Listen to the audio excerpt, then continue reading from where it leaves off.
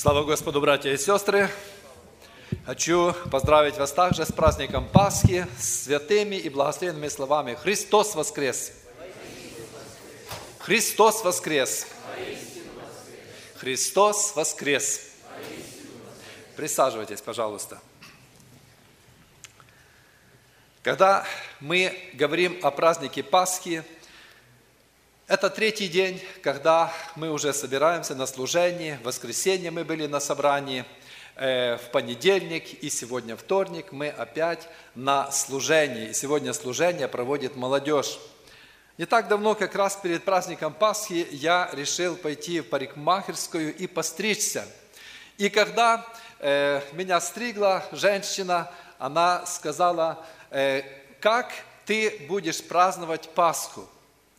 Ну, и я рассказываю ей, что у нас, у славян, традиция такая: 3 раза мы собираемся, мы празднуем 3 дня. Первый день празднуем, второй день празднуем и третий день празднуем также Пасху. И она говорит: I see you're very busy during this holiday. Да, я говорю: ну а как ты проводишь Пасху свою?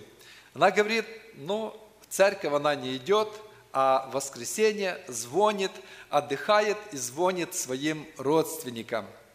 И, конечно, я, когда это услышал, думаю: слава Господу, что я родился в верующей семье, в христианской семье, и родители научили меня, что на Пасху нужно идти в церковь. И на Пасху рассуждать о значении воскресения Иисуса Христа для меня лично и для всех нас. Потому что Пасха имеет значение для нас сейчас. И я хочу вместе с вами порассуждать на тему значения воскресения Иисуса Христа для нас. The meaning of Christ's resurrection for us. Что это значит? Что дает для нас воскресение нашего Господа Иисуса Христа? И я думаю, за эти 3 дня, сегодня уже 3-й день, мы слышали Слово Божье, мы слышали псалмы, были хорошие псалмы, были служения.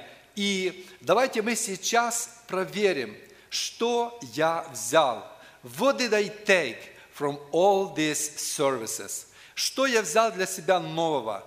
Что я взял для себя то, что я раньше не знал?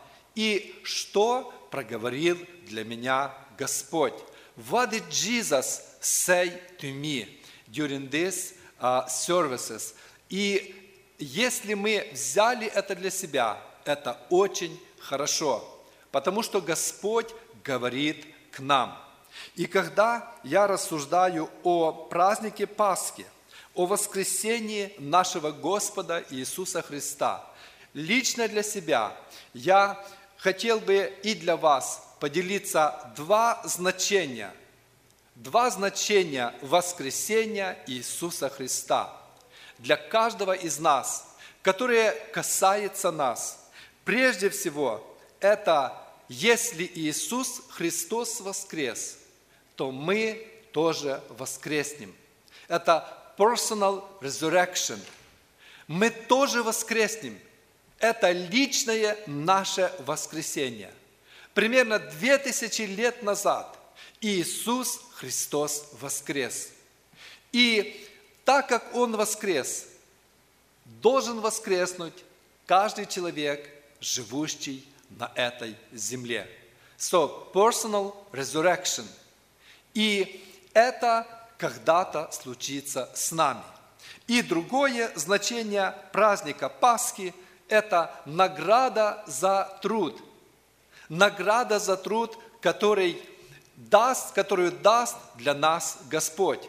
Для чего, что будет после воскресения? What will be after our resurrection? God's reward. Правда? И это очень интересно, что там ожидает нас. Давайте мы подумаем, молодежь, какую награду, как мы думаем, Господь приготовил для нас. И мы вместе с вами посмотрим, что награда О награде ученики рассуждали.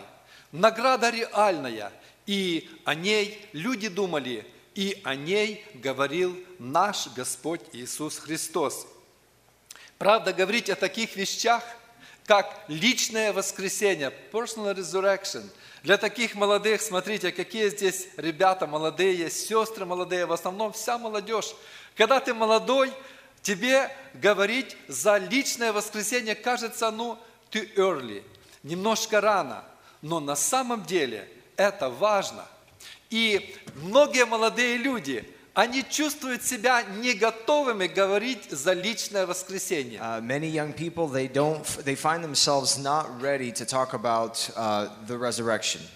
У меня на работе работает молодая девушка, христианка также. There is a young lady who works at my job. She's a Christian. Я сегодня зашел там, где на ее рабочее место, я смотрю, ее нет на работе. And I come to the place where I usually work, and I see that she is not present at her job site. Я зашел через минут 10, ее снова нет на работе. And then I walk 10 minutes later, she's still not there. Я думаю, куда же она могла пропасть в рабочее время? And I'm thinking, but where could have she went during this time of work? Я вышел на улицу и посмотрел. I walked outside, I looked around.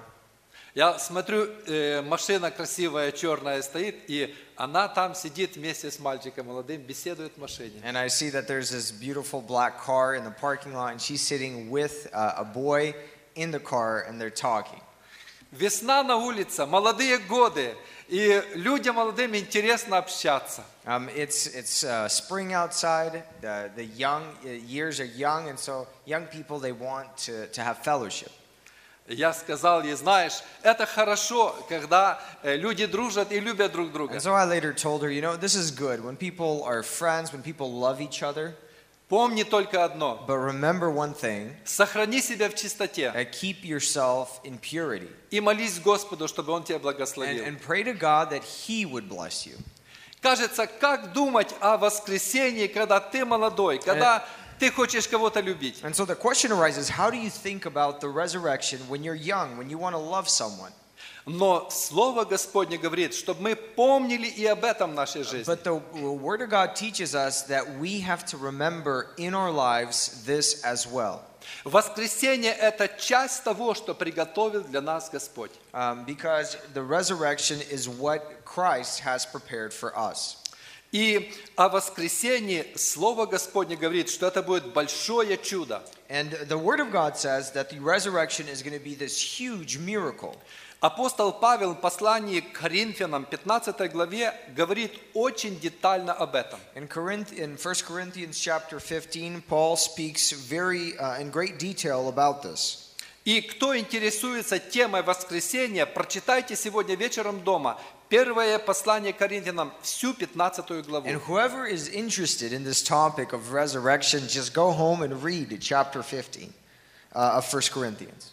Итак, мы прочитаем уже окончание 15 главы первого послания к Коринфянам. And so we'll read the end of this chapter 15 of 1 Corinthians. С 51 стиха. Verse 51. «Говорю вам тайну, не все мы умрем, но все изменимся». But let me reveal to you a wonderful secret. We will not all die, but we will all be transformed. Вдруг во мгновение ока при последней трубе, ибо вострубит, и мертвые воскреснут нетленными, а мы изменимся. It will happen in a moment, in the blink of an eye, when the last trumpet is blown. For when the trumpet sounds, those who have died will be raised to live forever. Ибо тленному сему надлежит облечься в нетление, и смертному сему облечься в бессмертие. And we who are living will also be transformed, for our dying bodies must be transformed into bodies that will never die. Our mortal bodies must be transformed into immortal bodies. Когда же тленное сие облечется в нетление, и смертное сие облечется в бессмертие, тогда сбудется слово написанное: «Поглощена смерть победою». Then when our dying bodies have been transformed into bodies that will never die, the scripture will be fulfilled. Death is swallowed up in victory. Смерть, где твое жало? Ад, где твоя победа? O death, where is your sting? O death, where is your victory? Жало же смерти грех, а сила греха закон. For sin is the sting that results in death, and the law gives sin its power. Благодарение Богу, даровавшему нам победу Господом нашим Иисусом Христом. But thank God, He gives us victory over sin and death through our Lord Jesus Christ. Итак, братья мои возлюбленные, будьте тверды, непоколебимы, всегда преуспевайте в деле Господнем, зная, что труд ваш не тщетен пред Господом. So, my dear brothers and sisters, be strong and immovable, always work enthusiastically for the Lord, for you know that nothing you do for the Lord is ever useless. Итак, апостол Павел, он твердо говорит в 52 стихе, «Мертвые воскреснут». And so Apostle Paul very clearly states in verse 52 that those who are dead, they will be resurrected one day. На протяжении истории атеисты отвергали воскресение из мертвых. And so throughout history, atheists, they have rejected this notion that there is such a thing as the resurrection from the dead. И когда мы ходили в школу, другие люди говорили, и одноклассники, если человек умер, он никогда не And воскреснет. when I went to school, everyone around us taught this, and my classmates would say this, that when a person dies, he will never resurrect again, period. Но когда коммунистическая власть в Советском Союзе, она упала, многие люди, которые не верили, начали говорить, Христос воскрес. But, after the Soviet Union fell down and the communistic regime fell with it, people who were atheists at one point, they began to greet each other during Easter, Christ has risen, with these words. И также и здесь, в Америке, многие люди, которые раньше отвергали Господа, они потом приходят к Нему и верят, что есть воскресение. And the same thing happens in the United States. Many people who reject Jesus, they later come to Jesus and they accept the fact that there is such a thing as the resurrection. Бог работает над сердцами людей, и тьма неверия, она проходит. And so God is working on the hearts of people in this darkness of faithlessness. It is fading away. Поэтому и сегодня, если ты на этом месте сомневаешься, а будет ли действительно воскресение мертвых, слушай сегодня Слово Божье. And so if you are here today and you are wondering or maybe doubting, is there such a thing as the resurrection of the dead, or will we resurrect one day? Listen to what the Word of God says. Потому что Господь видит твое сердце, и Он хочет, чтобы в твоем сердце была живая вера. Because God sees your heart, and He wants for your heart to be filled with living faith. И поэтому это очень важно, чтобы мы верили и знали, что воскресение будет. And so it's very important for us to believe and to know that there will be a resurrection. Когда я говорю о воскресении, я хотел бы привести аналогию воскресения в природе. And so when I talk about resurrection, I would want to bring an analogy of what I mean by the resurrection through nature. Мы все недавно помним, у нас в Такоме, в штате Вашингтон, совсем недавно была зима. If you remember, just very recently in Tacoma, we had the time of winter. У нас был декабрь месяц, январь месяц. We had December, we had January. Было холодно, был мороз и даже снег выпадал. Помните это? It was cold, and if you remember, we even had snow. И когда мы в январе и шли в парк какой-то, мы видели, что деревья были голые, ни одного листочка не было. And so during January, when we would go to a park, we would look at the trees. They were without leaves. They were without anything. Если бы вы пошли в Point Defiance парк в Такоме, вы увидели, там есть парк роз. If you would go to the Point Defiance Park and find the Rose Park in that park. И там все листочки были почти упавшие на землю, и розы стояли без листочков, голые просто. And you would see that the rose bushes, they were without leaves, and they were also barren, without anything. Но когда вы завтра поедете в Point Defiance Park, вы увидите, что уже листочки появились, и красивые розы уже начали иметь листочки. But when you go to Point Defiance tomorrow and look at these same bushes, you'll see that now these bushes have petals and leaves, and I mean they're blossoming. Или на вашем бэкьярде у многих растут фруктовые деревья, они начали цвести. Your backyards, many of them have fruit trees, and they're also blossoming. На моем бэк-ярде растет слива, и она вся в цветочках уже. I have a plum tree in my backyard, and it's all, in full flower at this point. А еще несколько недель назад там не было ни листочка одного, ничего не было. And just a few days ago, or a few weeks ago, there was not a single flower on that tree. И когда я смотрю на это дерево, я удивляюсь, как чудно Бог создал. And when I look at this tree, I'm amazed how wonderfully God created everything. Когда холодно, дерево стоит как мертвое. When it's cold, the tree, it stands there, but as if dead. Но когда солнышко засветилось, стало тепло. But when the sun starts to shine and it becomes warm, Дерево оживает. the tree becomes alive. Появляются красивые цветочки And и you have листки. beautiful flowers with beautiful petals. И летом будут красивые плоды. And in the summer, we will have wonderful fruit. Так же само, когда приходит к человеку старость и смерть, это подобно зиме. And so in the same way, when we look at a person's life, when old age comes, we can compare that to winter. И кажется, что он никогда больше не воскреснет. And it looks like that this person will never resurrect again. И так же, как и это дерево, которое стоит на морозе зимой, кажется, больше никогда там не появится листочка или цветка. Just like this tree that is standing by itself, barren, without a single leaf or flower, it looks like it's dead and it will never blossom again. Но как только солнце засветит, оно распускается и появляются цветки. But once winter passes, the sun starts to shine, it begins to blossom, and you get the flowers. И так же само апостол Павел говорит о воскресении. And Apostle Paul, he says the same thing about the resurrection. 52 стих говорит: «Вдруг во мгновение ока при последней трубе, ибо вострубит, и мертвые воскреснут тленными, а мы And in изменимся». verse 52, he says, it will happen in a moment, in the blink of an eye, when the last trumpet is blown. For when the trumpet sounds, those who have died will be raised to live forever, and we who are living will also be transformed. Как дерево чувствует прикосновение солнечного тепла и оживает. As a tree, it feels the warmth of the sun, and it begins to become alive. Так и мертвые тела услышат голос трубы Господней. So the dead bodies, they will hear the sound of the trumpet of the Lord. И это будет момент воскресения. And this will become their moment of resurrection. И это огромное чудо Божье. And this is a great miracle of God. Когда люди, которые жили тысячи лет назад, они будут воскресать и подниматься для новой жизни. When people who have lived thousands of years ago, they will resurrect and they will be lifted up for a new life. Это будет невероятное чудо Божье, момент воскресения. This will be a tremendous miracle of God, this moment of resurrection.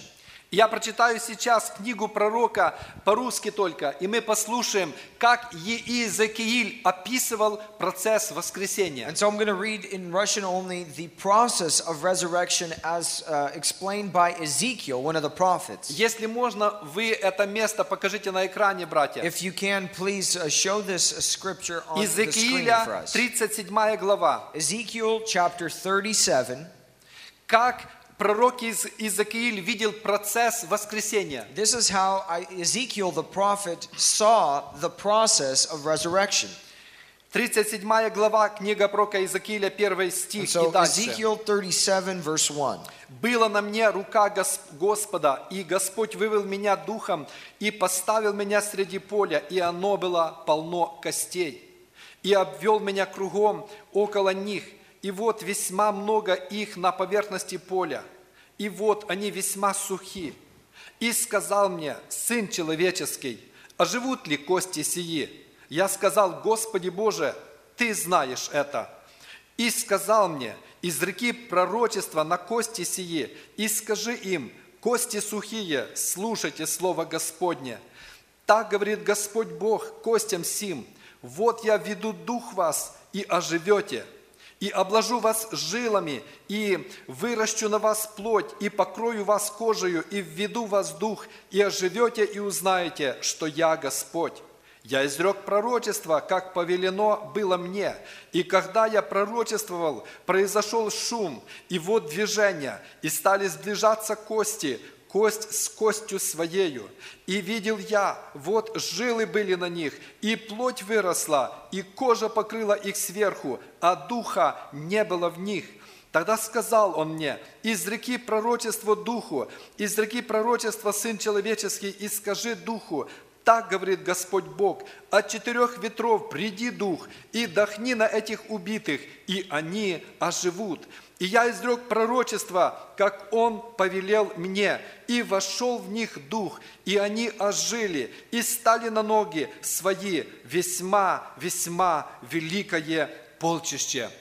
Может быть, братья и сестры молодые, вы первый раз читаете это место пророчества Иезекииля. Может, вы никогда еще не слышали это. And maybe, young brothers and sisters, this is the first time that you're reading this prophecy of Ezekiel. You've never in your life heard these words. Но когда я помню в молодости читал первый раз это место, я удивился. But I remember when I was reading these verses for the first time when I was young, I was surprised. И я представил, как эти кости собирались друг другом и стали телом одним. Because I was imagining how these bones, they were getting together and they were becoming a single body. И потом, как говорит Иезекииль, они ожили и встали огромное полчище. And then as Ezekiel says, they became alive and they became this great army. И Иезекииль даже говорит, был шум, когда эти кости собирались друг с другом. And Ezekiel says that there was actually a sound that was happening, a loud noise while these bones were coming together. Процесс воскресения это был большим чудом, когда эти все части тела собирались заново друг с другом и стали одним телом. And so this process of resurrection was a great miracle when all these different body parts, they were coming together to form bodies. И они встали вместе перед Господом. And so they all stood before God together. И поэтому, когда мы читаем это место, мы можем представить себе, And so when we read this verse, we can imagine, как говорил апостол Павел, когда зазвучит Божья труба, when Apostle Paul said that when the trumpet of God sounds, то начнут собираться эти части тела, и люди начнут воскресать и вставать перед Господом. then people will begin to resurrect before God. These different parts of the body will begin to come together.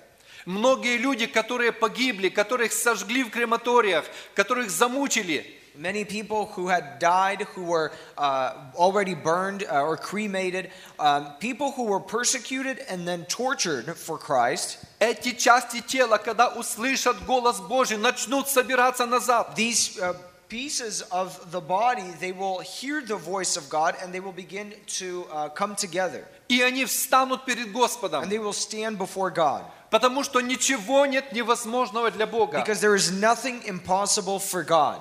И это будет грандиозное собрание миллиардов людей, And this is going to be a grandiose celebration of billions of people которые услышат голос Божий и встанут перед Богом на суд. who will hear the voice of God and will stand before God to be judged. И Слово Божье говорит, And the Word of God says что среди этих миллиардов людей that among these billions of people, там будем и мы, we will be there, которые были живущие на земле who were living here on earth в свое время. in their time. И если мы умрем раньше вознесения церкви, то мы будем там среди этих людей воскресенными. And if we die before this resurrection happens, then we will also be with all these people during this celebration.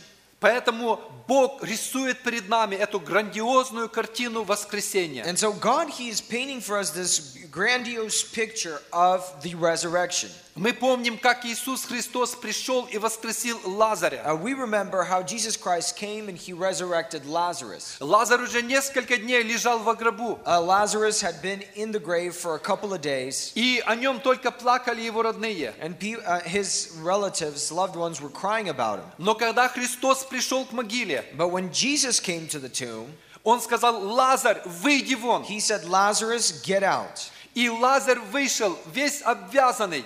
And Lazarus came out still wrapped in the linen. И Христос сказал: развяжите его, и он дальше жил. And so Jesus said, untie him, and he continued to live for some time after this. Божьи дела воскресения чудные.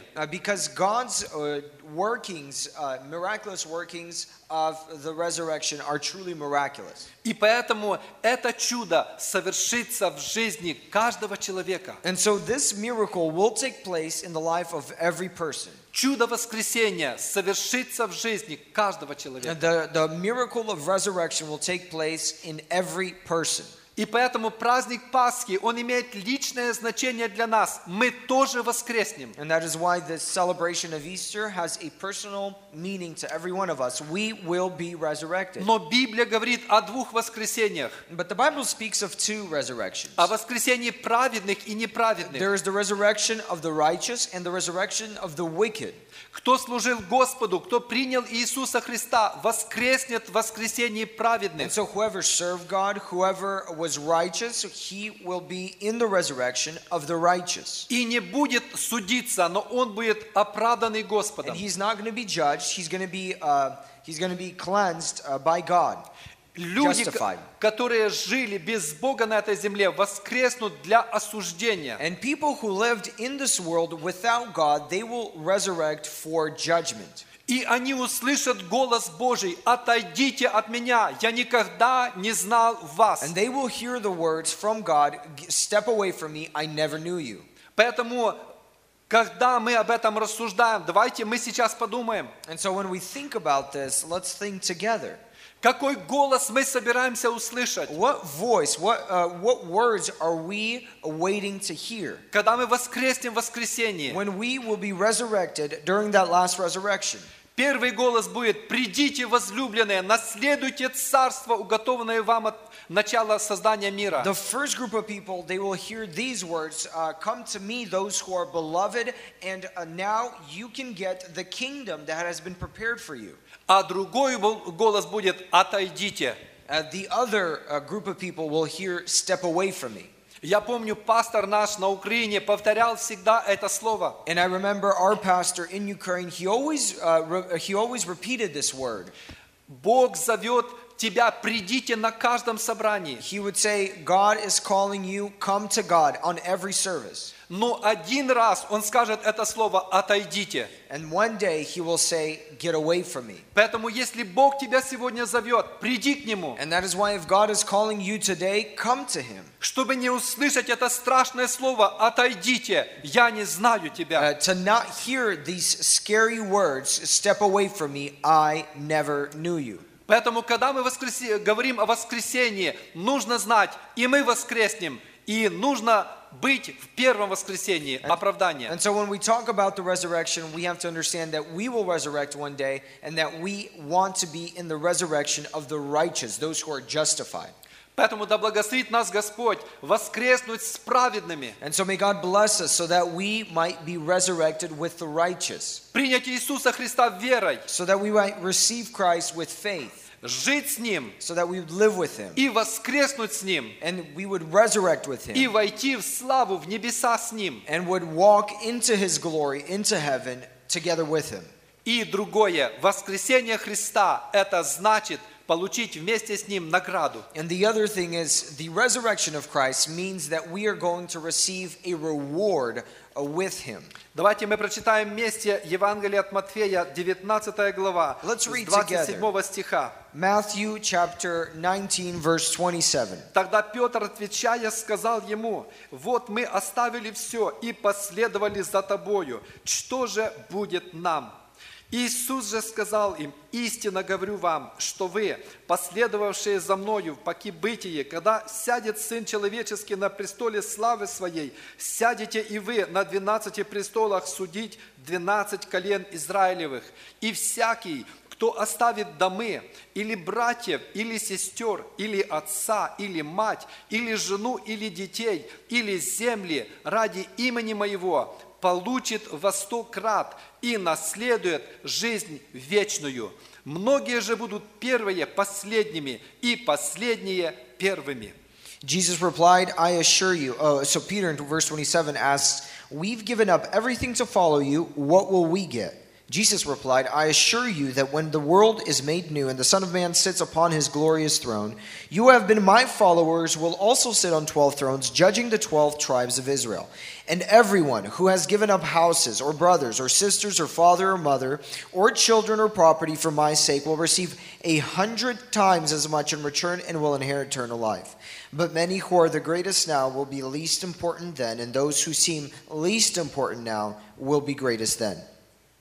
Петр сказал этот вопрос, что будет нам? And so Peter asks this question, what will happen to us?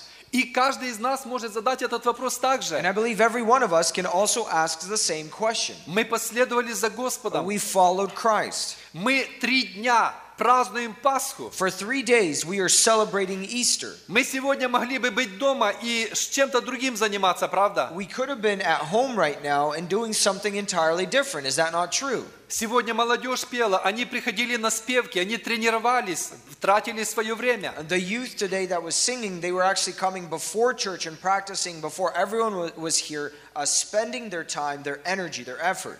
И каждый христианин, кто служит Богу, он затрачивает какое-то усилие. And every Christian who serves God, he has to put some kind of effort into this service. Кто-то свидетельствует о Боге, кто-то молится. Someone testifies about God. Someone prays. Кто-то борется с искушением и старается остаться верным Богу. Someone battles with temptation and is trying his best or her best to be faithful to God. Это не просто следовать за Господом. This isn't just following God.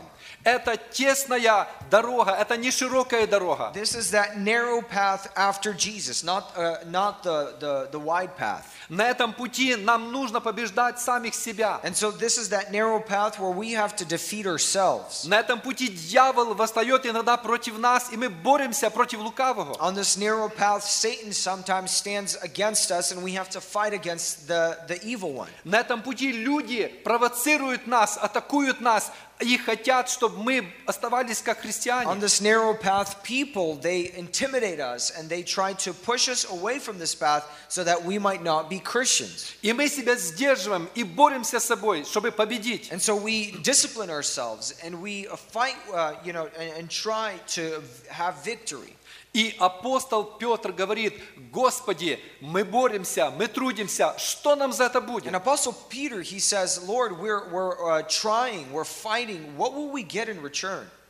И ему Господь отвечает. And he is answered by the Lord. Он говорит: награда велика. He says, the reward is great. Бог видит этот труд. Бог видит, что ты оставляешь что-то и жертвуешь чем-то. He says, God sees your work. God sees that you are leaving something behind, that you are sacrificing. И Господь говорит для Петра и для учеников: вы сядете и будете судить народ Израилев. And he says, Jesus says to the apostles and Peter, you will sit and judge Israel. Они будут судить эти тысячи людей, миллионы людей, и по ихнему примеру Бог будет судить других. And so they will sit and judge thousands and millions of people, and based on their example, God will judge others. Тот человек, который решает, ты прав, а ты не прав, он имеет большой авторитет. The person who decides you're right and you're not correct, he has great authority. И этот авторитет Бог наделил апостолов и других, которые служили Ему. And this is the authority that God gave to the apostles and other people that served Him.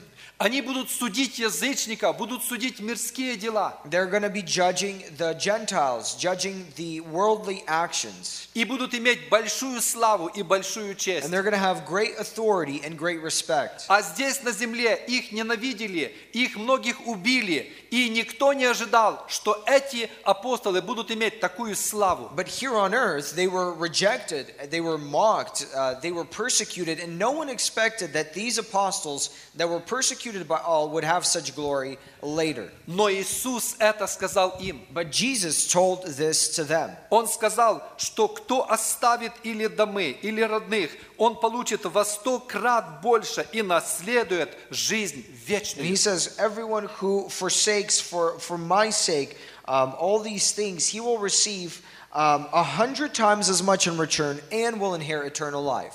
И поэтому Он сказал это не только апостолам, но Он сказал всем, кто последует за And so Господом. he didn't just say this to the apostles, he said this about everyone who is going to follow after the Lord. Мы читаем в 29 стихе слово «и всякий». And we read in verse 29, and everyone. Всякий – это значит и ты, который сидишь на этом месте. Everyone includes you who is sitting here in this place. Если ты в твои молодые годы оставляешь мирские удовольствия, мирские грехи и мирские похоти, If you in your young years are rejecting worldly temptations, worldly desires, and worldly sins, когда тебе предлагают грех, когда тебе предлагают наркотики, когда тебе предлагают грязные фильмы смотреть, а ты говоришь «нет, я следую за Иисусом». when you are being offered sin, when you are being offered drugs, when you are being offered dirty films, and you're saying, no, I am a follower of Jesus, Тогда это слово «everyone» – это о тебе.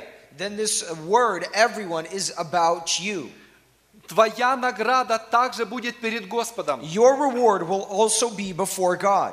Бог видит твою жизнь, Бог знает твои мысли. The Lord sees your life, He knows your thoughts. С самого молодого на этом месте Бог знает тебя и видит тебя. The youngest person here, God knows you and sees you. Закхей не знал, он был маленький ростом, и он не знал, что Иисус Христос знает его жизнь. Zacchaeus, he didn't know that the Lord knew his life. He was small by stature, and he didn't expect this.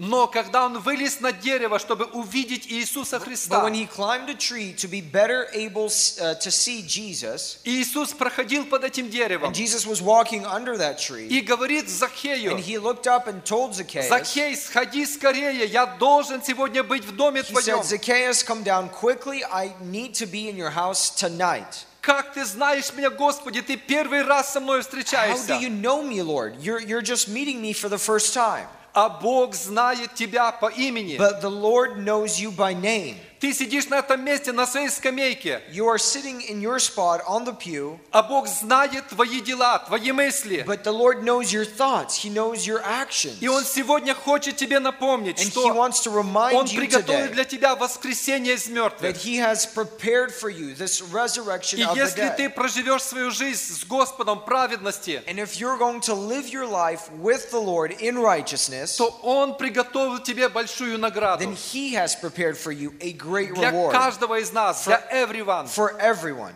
Я помню, когда моя мама, у нас 10 детей было дома, And I remember my mom, we had 10 children at home, и было откровение для нее. and there was a revelation for her. Не всегда дети были послушные, Not always were the children obedient, но было открыто, что мама моя несет 10 прекрасных букетов перед Богом. but it was there was a revelation that my mom is carrying 10 beautiful bouquets before the Lord. И когда я слышал, как этот человек пересказывал маме это And when I откровение, was hearing how this person was telling my mom about this revelation, я в этот момент осознал, будучи еще очень молодым, I realized, being very young at that moment, что у Бога есть награда за всякий труд. that God has a reward for every single Для work. многодетной мамы, для папы, For a mom or a dad that has a large для family, молитвенника, that for a prayer для warrior, того, кого в церкви, может быть, никто не знает, что он делает для Бога. for the person who nobody knows what they're doing in the church for the Но Бог Lord. знает тебя, But и God Он knows приготовит it. для тебя особенную награду. And God has prepared for you a special reward. Поэтому сегодня, когда мы говорим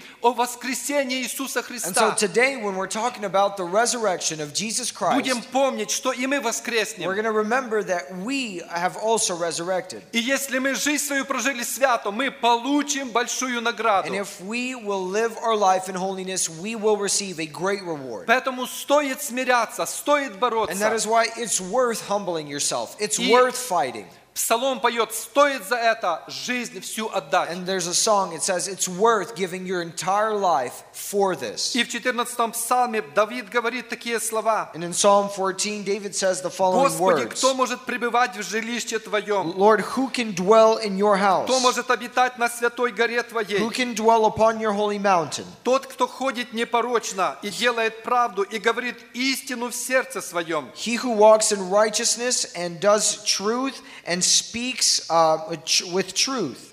Кто не клевещет языком своим и не делает искреннему своему зла, и не принимает поношения на ближнего своего. Those who refuse to gossip or harm their neighbors or speak evil of their friends. Тот, в глазах которого презрен отверженный, но который боящихся Господа славит, кто клянется хотя бы злому и не изменяет. Those who despise flagrant sinners and honor the faithful followers of the Lord and keep their promises even when it hurts. Кто серебра своего не отдает в рост и не принимает даров против невинного, поступающий так не поколеблется вовек. Those who lend money without charging interest, who cannot be bribed to lie about the innocent, such people will stand firm forever. Бог говорит о том стандарте святости, который Он ищет в нас. And God is talking about the standard of holiness which He is seeking in all of us. И если ты хочешь знать, угоден ли ты Господу, And if you want to be assured, are you correct before God? прочитай 14-й псалом и подумай, а какова моя жизнь. Read Псалом 14. Psalm 16 and think about, is my life, or Psalm 15 in the English translation, is my life like this? Господь призывает тебя, или молодого, или старшего, And so God is calling you, the younger and the older person, ходить непорочно пред Ним. to walk righteously before Him.